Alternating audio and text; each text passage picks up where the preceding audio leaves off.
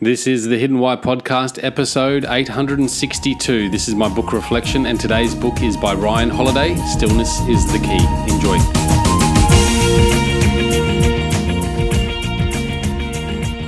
Hey everyone, welcome to this episode of the Hidden Why podcast. I hope you're very well.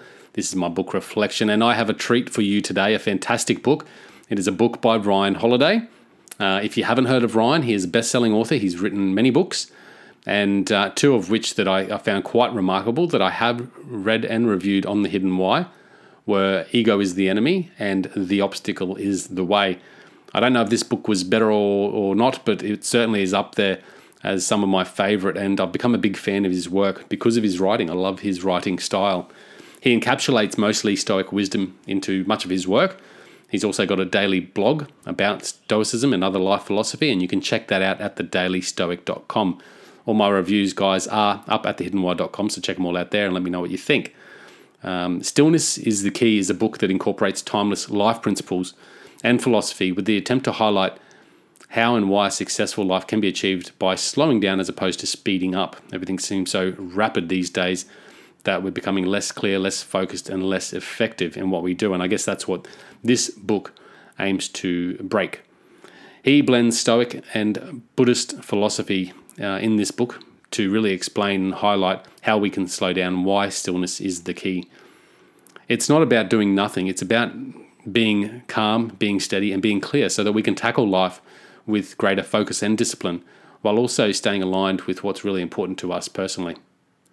Now, recently there have been many books about mindfulness and meditation, and I'm not opposed to these books, but upon picking up this book, I was glad in the first few pages to see that it wasn't another book like that.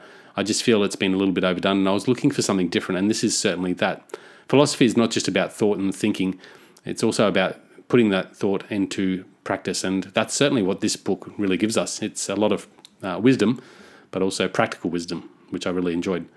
Ryan shares timeless wisdom around why stillness is the secret weapon to elite performance, creativity, and happiness. He draws on stories from past Stoic leaders, but also from athletes, artists, political and spiritual leaders.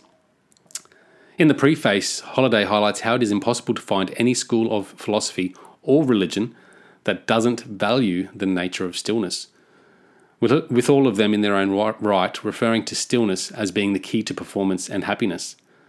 So that being the case, perhaps we should listen in, perhaps we should slow down, perhaps we should find stillness. In a world that is possessed with rapid pace, progression, noise, movement, cluster, chaos, and total busyness, I think stillness couldn't be more timely. In the book, at the starting chapter, Holiday draws on many definitions of stillness from various texts. However, I felt the below excerpt that's written in this blog post really summarizes it the best, and this is the definition of stillness that will refer to. To be steady while the world spins, to act without frenzy, to hear only what needs to be heard, to possess quietude, exterior and interior, on command. It's a really cool definition of stillness.